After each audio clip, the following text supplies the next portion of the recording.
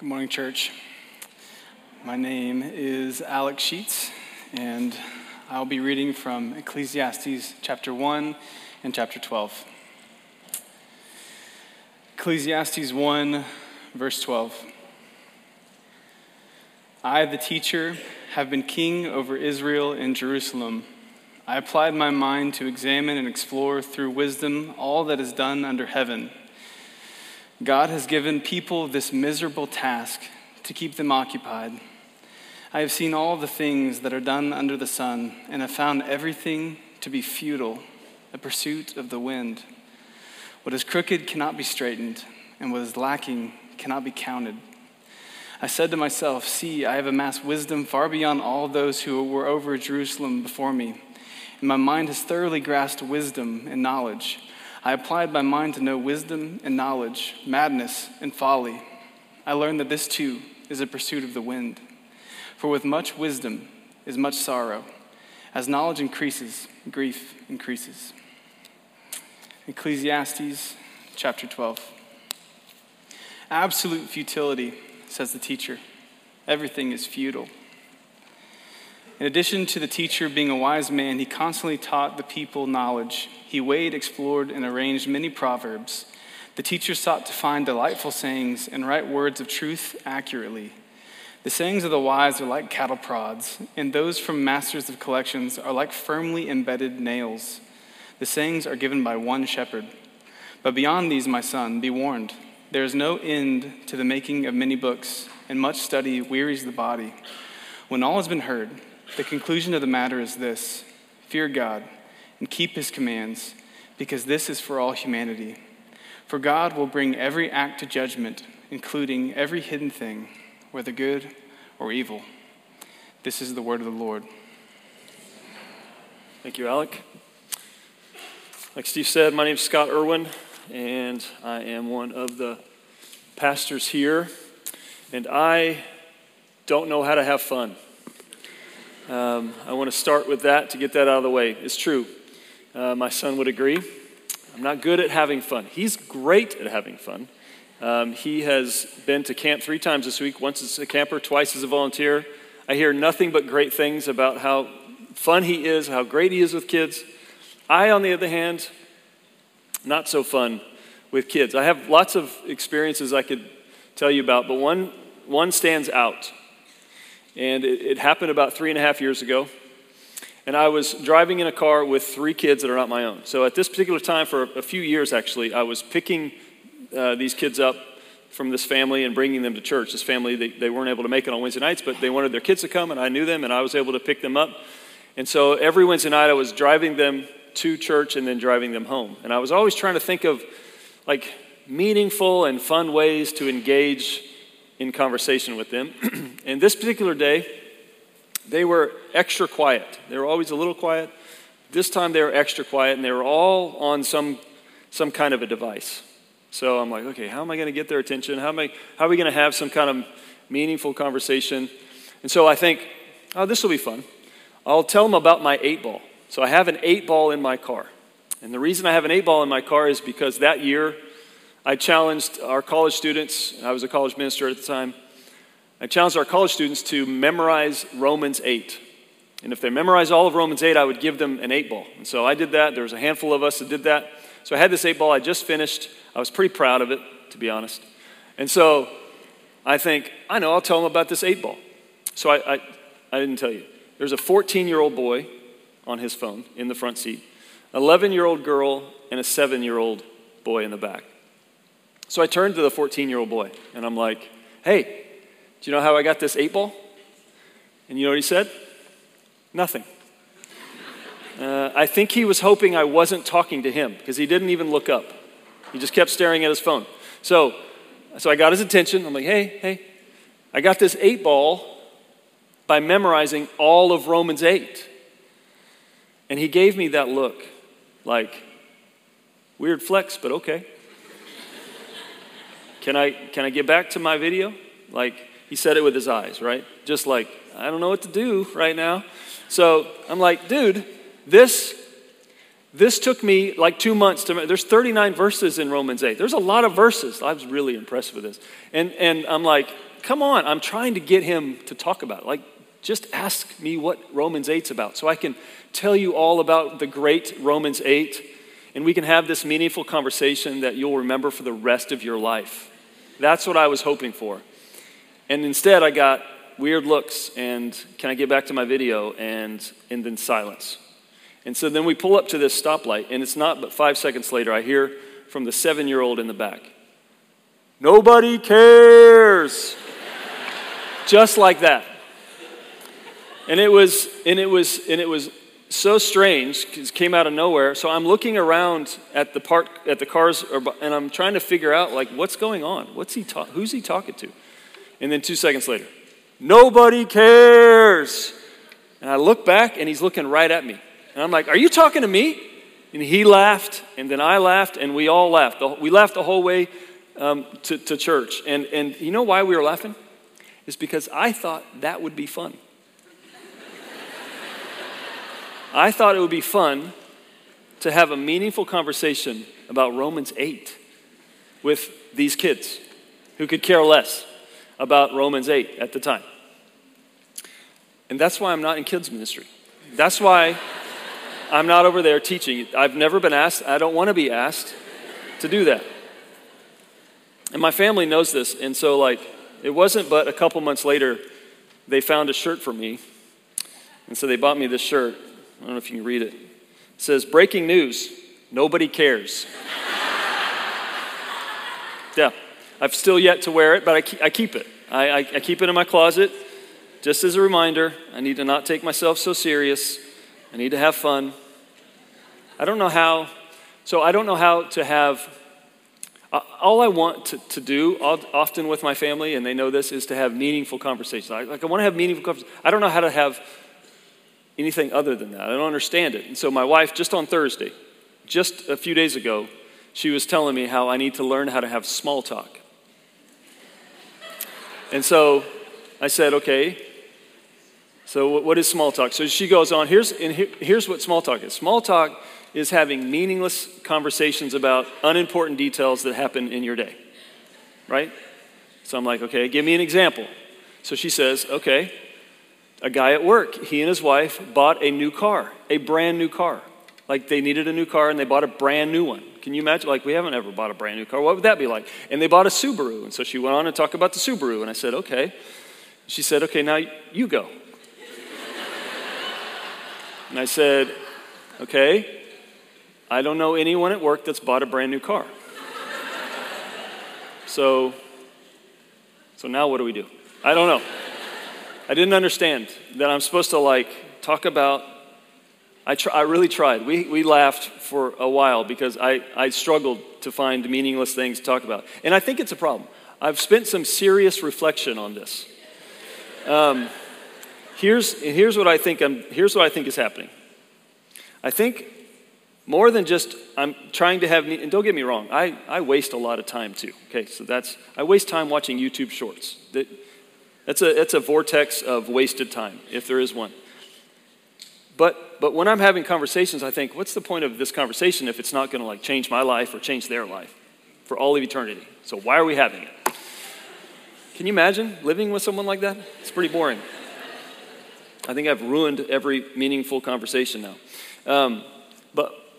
But I think what I'm trying to do is not just have a meaningful conversation. I think I'm trying to find my meaning in those conversations or in those experiences. And usually what ends up happening is they don't go quite how I think they're going to go. Or there's some disappointment or discouragement, or it's like, well, what's the point? Why do I care? Nobody else seems to care. Why do I care? You know, I have these kinds of moments. And when that happens, I experience the futility of life. And I've had these moments all throughout my life, kind of like a that's what it's all about moment. So I remember this as a kid. For me, growing up, sports. Sports is what it's all about. That's what it's about. And then kind of grew out of that, AKA my dreams ended my senior year in high school. And so then I was like, no, it's about education. I need to have an education. That's what it's about. It's about getting it. And then I go on from that. I get a job. And you know what? I want to be the best at what I do. I remember having those thoughts. That's what it's about. I want to be the best. And then I read John Maxwell's 21 Irrefutable Laws of Leadership. And I thought, it's about leadership. That's what it's about. It's about being a leader. And then I realized, well, John never talks about humility. Jesus was humble. I think it's really, Jesus was about serving, not being served, about serving. It's about serving others. That's what it's about. And then the older I get with kids and the potential of grandkids someday, Lord willing, it's about a legacy. That's what it's about. It's about leaving a legacy. That's what and I have these moments all the time, and I have them in church. Not just in life, I have them in church. It's about salvation. It's about getting people saved. That's what it's about. No. It's about apologetics. That's what it's about. It's about defending your faith and answering the questions. No. It's about deep theology. We just need to have better theology. That's what it's about. It's about evangelism. We just need to learn how to share our faith. It's about spiritual disciplines. If we just spent some time in the Word and, solitude, that's what it's about. No, it's really just about caring for people and loving people. Literally, that's my life. I just summarized my life for you. In the things that I keep looking for meaning in. Because futility happens to all of us. It happens. It comes in all shapes and sizes, is no respecter of persons. We experience futility when we are disappointed with what happens with our experience. We experience it when there's nothing we can do to change our circumstances. When we feel robbed of what we think we deserve in any given moment. Or when we say out of frustration, like, what's the point? Throw our hands up. Why do I care? And each time we have those moments, I think it proves that we're human. I think it proves that we're human and that we can't predict and control the outcomes like we want. And futility in those moments exposes a few things in us. It exposes our desire for fulfillment. Do you know when you were converted to the idea that you were supposed to find fulfillment in everything and in everyone? Like, that's a thing. I've been told most of my life. I can't even remember when I didn't believe that or when I first was introduced to the idea. It's a relatively new idea in the last 100 to 200 years that you and I are supposed to find fulfillment in every area of life, in your jobs, in your relationships, and when you're not, guess what you're supposed to do? Leave those things in order to find fulfillment, because you're supposed to live a life fulfilled. Futility comes and exposes that desire and our limits in it. It also exposes the gap between our expectations and our experiences. When you think things are going to go this way, you don't even know you have the expectation until it doesn't happen the way you want and you're disappointed. And now you're dealing with disappointment and you don't know what happened. But you thought this was going to happen and then this is what happened. And futility exposes the gap in between. It also exposes our shaky, self-made, religious beliefs and desires. This is a big one. How we think God is should act and will act. What we think we deserve from Him based on what we think He will do. Futility comes along and exposes that open nerve. In the past 3 years, if we've learned anything, it's that nothing is guaranteed. And therefore, I think we need to learn what to do when we experience futility. And Ecclesiastes is our book. Ecclesiastes talks about futility more than any other book. And it's meant to be an encouraging book, but in an upside-down kind of way.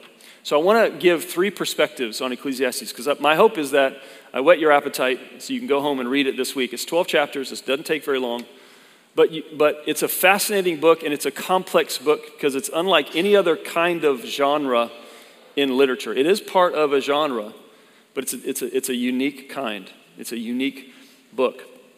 So here's the first perspective on Ecclesiastes. It's part of the wisdom literature, okay?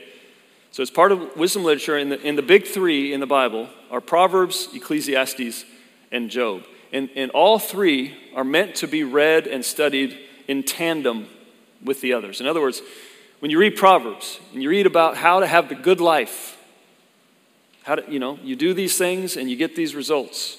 There's a lot of that kind of talk. Drew Henderson talked about it a couple weeks ago. You raise a child in the way he should go, and when he is old, he will not turn from it. And Drew said it. This is a proverbial truth. This is a general truth. It's not a promise. It's a general truth. And there's a lot of those in Proverbs, but those are to be read with the understanding of Ecclesiastes and also Job. Ecclesiastes comes along, which we'll talk about, and says, hey, yeah, by the way, life is not a formula. You can't figure it out. You can't always predict what's going to happen, and it might disappoint you. And that's supposed to be read in tandem with Proverbs and with Job. And Job comes along and says, hey, by the way, there's suffering in this world that can't be explained, and you may never find answers to. And those are to be read in tandem with the others. And all of them are pointing to this idea of, okay, in light of all this, how do we humble ourselves before the Lord? Because wisdom literature is given to us to increase our discernment and to grow our wisdom. But Ecclesiastes is wisdom from the negative side of life. So here's what this guy named Robert Short says about it. He says, Ecclesiastes is a kind of negative theologian. He's asking the questions that can only be answered by a future revelation of God. In clearing the road for this revelation, he smashes any and all false hopes. Ecclesiastes is the Bible's night before Christmas. Then he says this line, I love this one. Ecclesiastes is human self-sufficiency stretched to its absolute limit and found sadly wanting. Sound like a book you want to read? I think you should. Second perspective is that Ecclesiastes has two voices in it. And this is helpful when you're reading through the book to understand what's going on. Okay, the two voices, Alec actually read both of them. The first voice is the narrator, or maybe the author, and he will introduce the book. The first 11 verses of chapter 1 is the narrator introducing the idea of futility, and he's using examples in nature that all of us experience. And he's just highlighting and pointing out this very obvious thing that happens that all of us see. So he introduces the book, and then the teacher, Alec read chapter 1, verse 12 and 8 through 18. And if you notice, verse 12 says, I, the teacher. And he comes along and he introduces himself. And the teacher, the word literally means kohelet in the Hebrew. And kohelet just simply means assembler, so they translate it as teacher. And he likens himself to Solomon, so we believe it's most likely Solomon, right? He never says, I'm Solomon. He just describes him as the king of Israel, the son of David, all these things. Why Solomon? Because Solomon was the wisest, wealthiest, most powerful king. And we're getting him at the end of his life, and here's what he's done. It's a thought experiment. What if you had unlimited resources and power, and you were able to try to experience life to its fullest in every possible arena? What would you learn? And the teacher comes along and says, here's what I've learned about life. And so he's introduced in chapter 1, verse 12, and he speaks the whole rest of the book until the very end. Chapter 12, verse 8, the narrator comes back, and Alec read these verses. The narrator comes back and quotes the teacher again, futility, futility, everything is futile. And then the narrator concludes the book. So in other words, the narrator, I believe, he bookends the teacher's thoughts, and he gets to introduce and conclude. And so he holds the meaning. Those are the two voices. Here's the third perspective, and this is kind of the point where we're going today. The third perspective is the main theme of Ecclesiastes is dealing with this word, this Hebrew word, hevel. And hevel is a complicated word, so let me take some time to explain it. It literally means vapor, smoke, or breath. It occurs 38 times in Ecclesiastes, the most used word. It's translated for us in CSB as futile. Other translations use meaningless or vanity. And here's what's happening. Okay, this is actually a humidifier putting out vapor. Okay, it's a funny story. In the first service, I had it right here. And I didn't realize it was going to be blowing in my face the whole time. So I'm literally preaching, and I'm like, okay, this is distracting. I move over here, and it comes and blows in my face. And then move over here, and it comes and blows. And I don't think, this is not how I thought this was going to go. Sound familiar? Anyway, so I found a little thing. So this is vapor. And the idea is that vapor is temporary and fleeting. The moment you try to grab it, it's not there. Just when you think it's there, it's gone. It's temporary and fleeting. It's also, the word hevel is kind of used to describe like an enigma or paradoxical, right? Just when you think you have it figured out, you can take this thing and manipulate it and make it do, it's gone. Just when you think you have it figured out, you don't. And the teacher is using this metaphor over and over and over throughout the book to say basically this, that life sometimes is temporary, fleeting, and paradoxical, and you can't manipulate it and control it for your own purposes. That's hevel. And he says things like wealth and possessions and pleasure and work and even wisdom is hevel. And so I want to give you some examples on the screen. He says wealth is hevel. Here's the verse, Ecclesiastes 5:10. The one who loves silver is never satisfied with silver. And whoever loves wealth is never satisfied with income. This too is futile. He says possessions are hevel.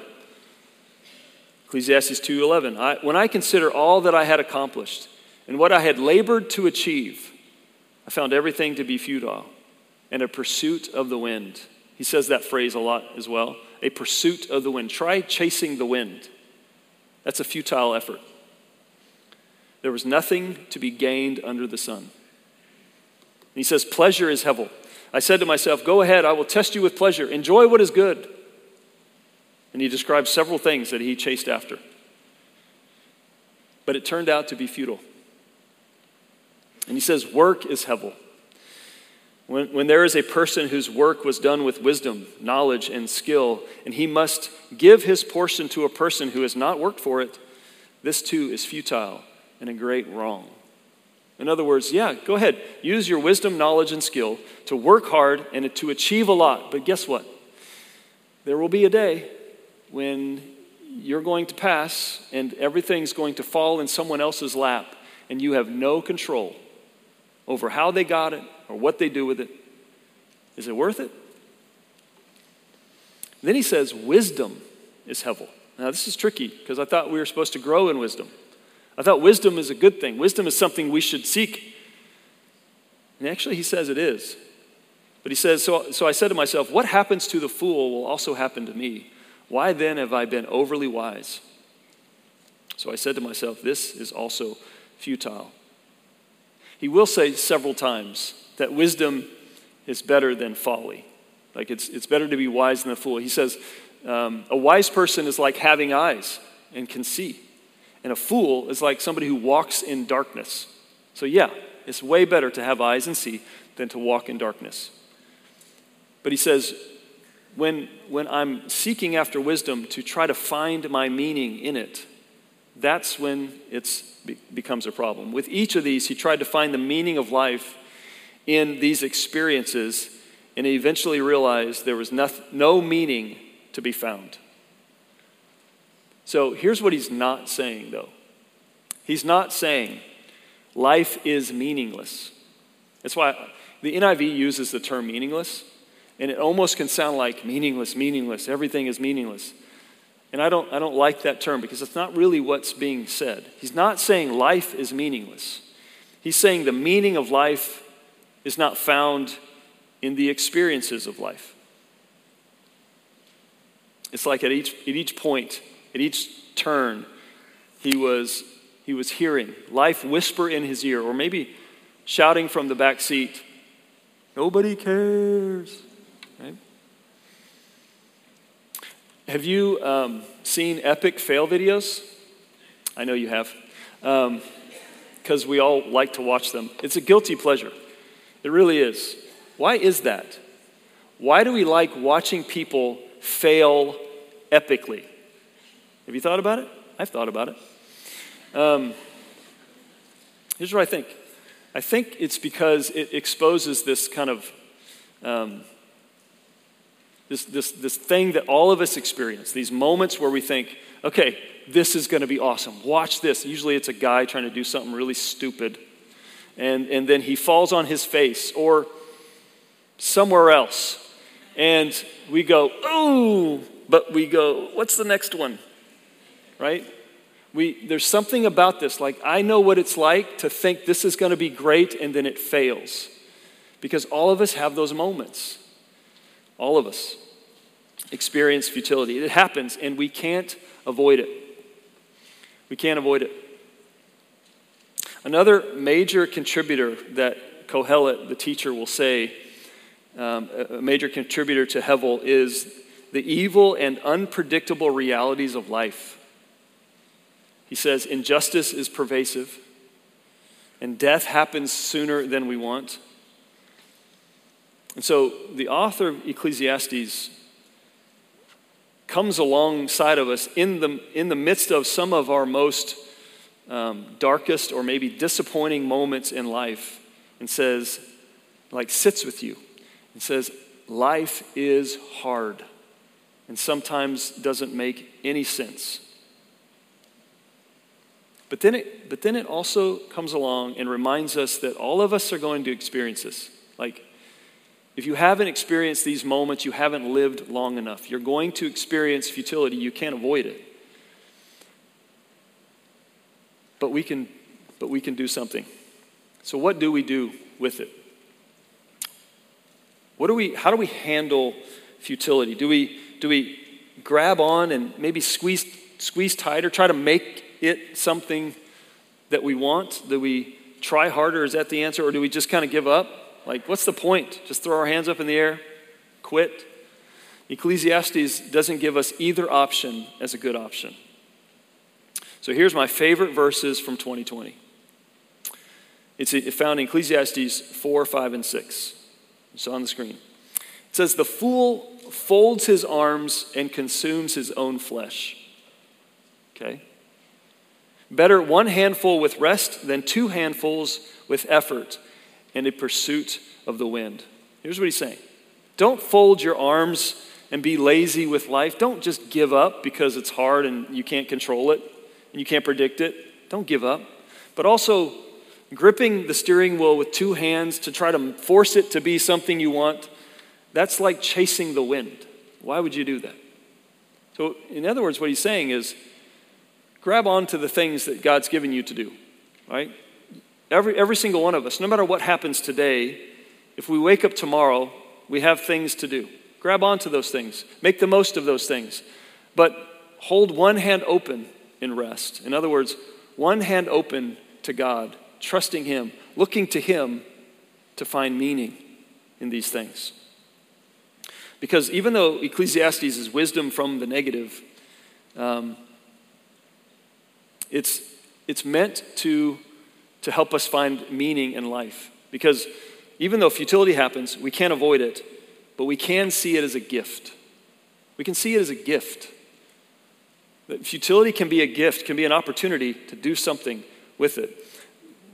The meaning in life is not found in things under the sun. That's the phrase that's used 30 times in the book. It's the second most used phrase other than Hevel in the book. And the idea is that, your meaning is not found in experiences under the sun. Your meaning is found in the one above the sun, the one who who's designed this in the first place, the one who provides the meaning. And we're to look to him, that God is sovereign and that he's over all of it. But he gives you and I the opportunity to recognize futility and to respond with wisdom and discernment. Because our response is our responsibility. That's wisdom literature. We're to read these things in tandem, and we're to understand and we're to apply the truths of Scripture with discernment and wisdom to respond in faith. So do you need this reminder today that you can't stop futility? You can't control the outcomes of everything you think you can in your life? Do you need a reminder that there's a God in heaven above the sun who is sovereign over it all, that his ways are not your ways, and yet he gives you control on how to respond to him? Is it out of fear or faith? Is that out of laziness or obedience? Futility is a gift. And I believe this experiencing futility can be a gift that reminds us of three important responses. Okay, here's the first one. It can remind us to humble ourselves. The common phrase used in the wisdom literature is the fear of the Lord is the beginning of wisdom. By now, the series, you should know that there is no godly wisdom apart from humility. Humbling yourself before the Lord. That's step one. And the ultimate message of Ecclesiastes is found in the last couple verses in chapter 12, verses 13 and 14. He says, when all has been heard, the narrator, when all has been heard, the conclusion of the matter is this: fear God and keep his commands, because this is for all humanity.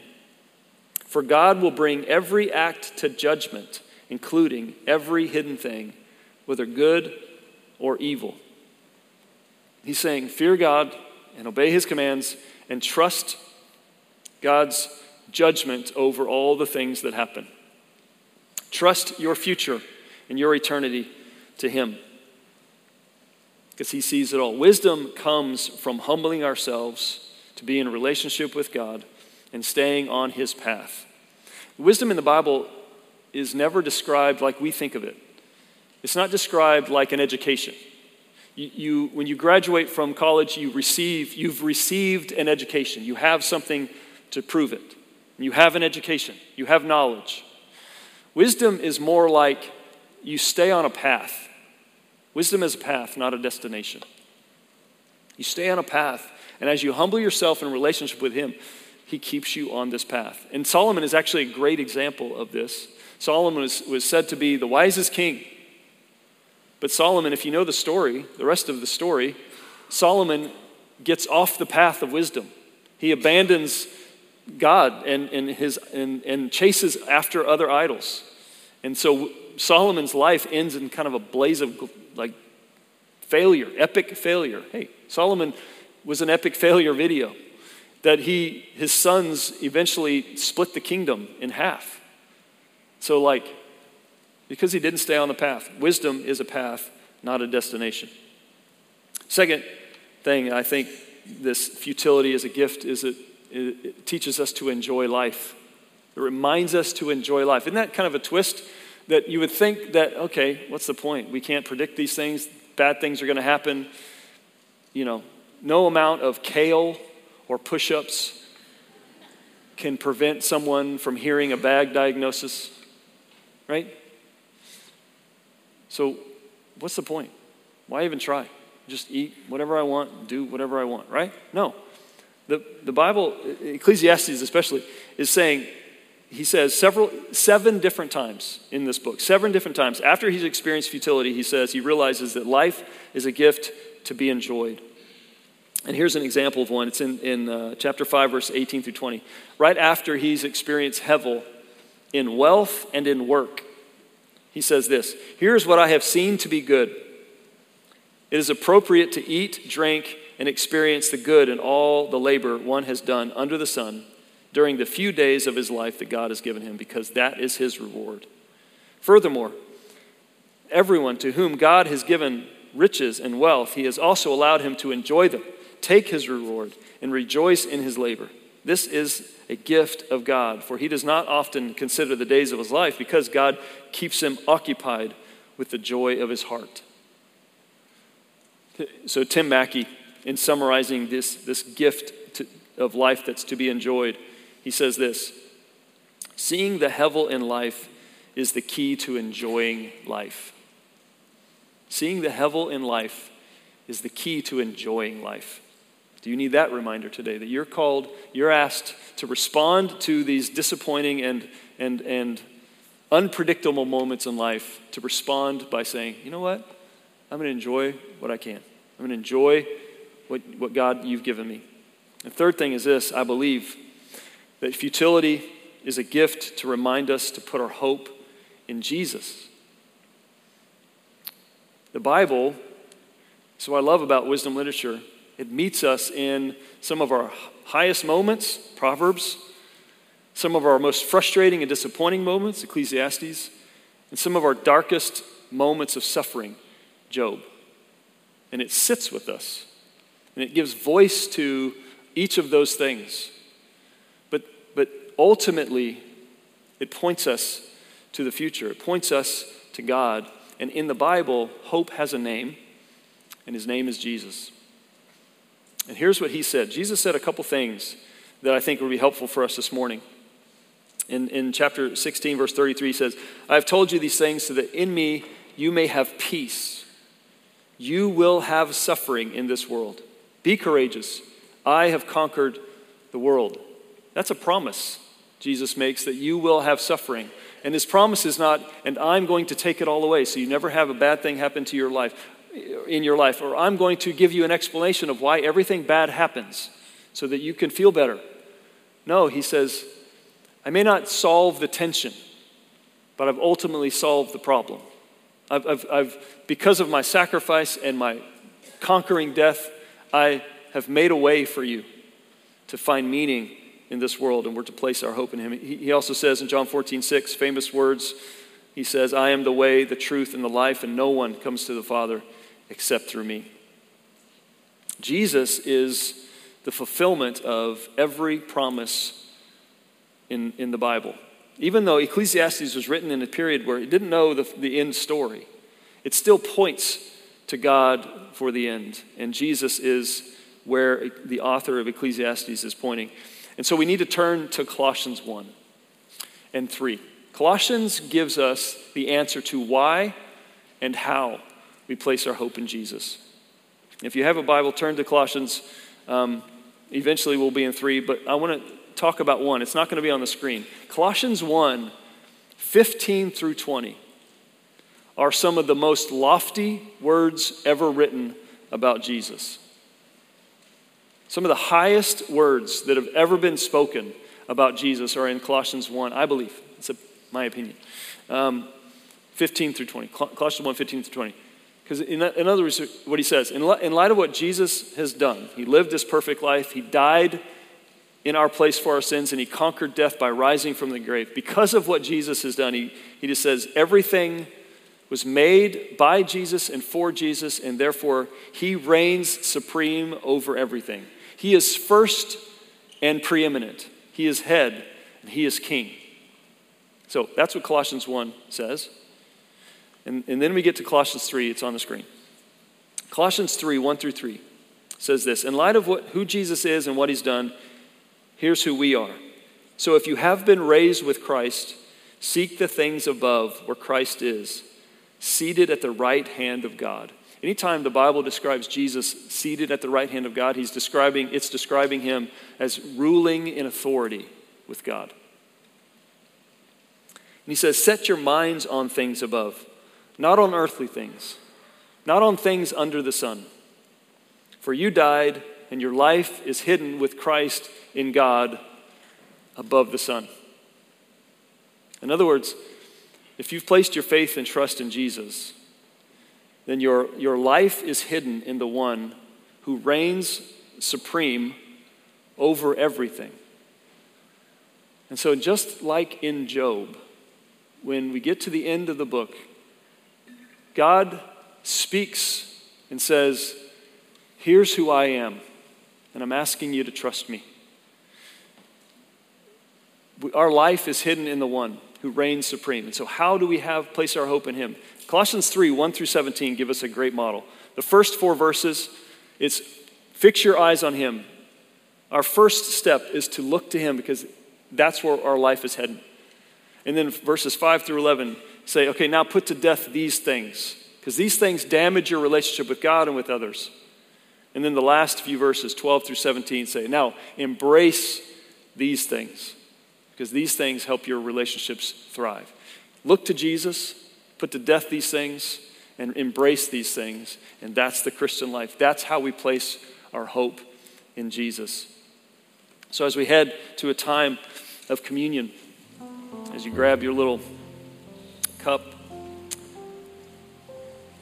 this hope we have in Jesus is not a simplistic, cliche hope for your darkest and most discouraging moments in life. It is a real hope from a real God who's made a real sacrifice on the cross to give you real and meaningful life in him. And so we take this bread and we eat it in light of Jesus' body that was broken for us. And we take this juice and we drink it in light of the covenant that was made by his blood spilled on the cross.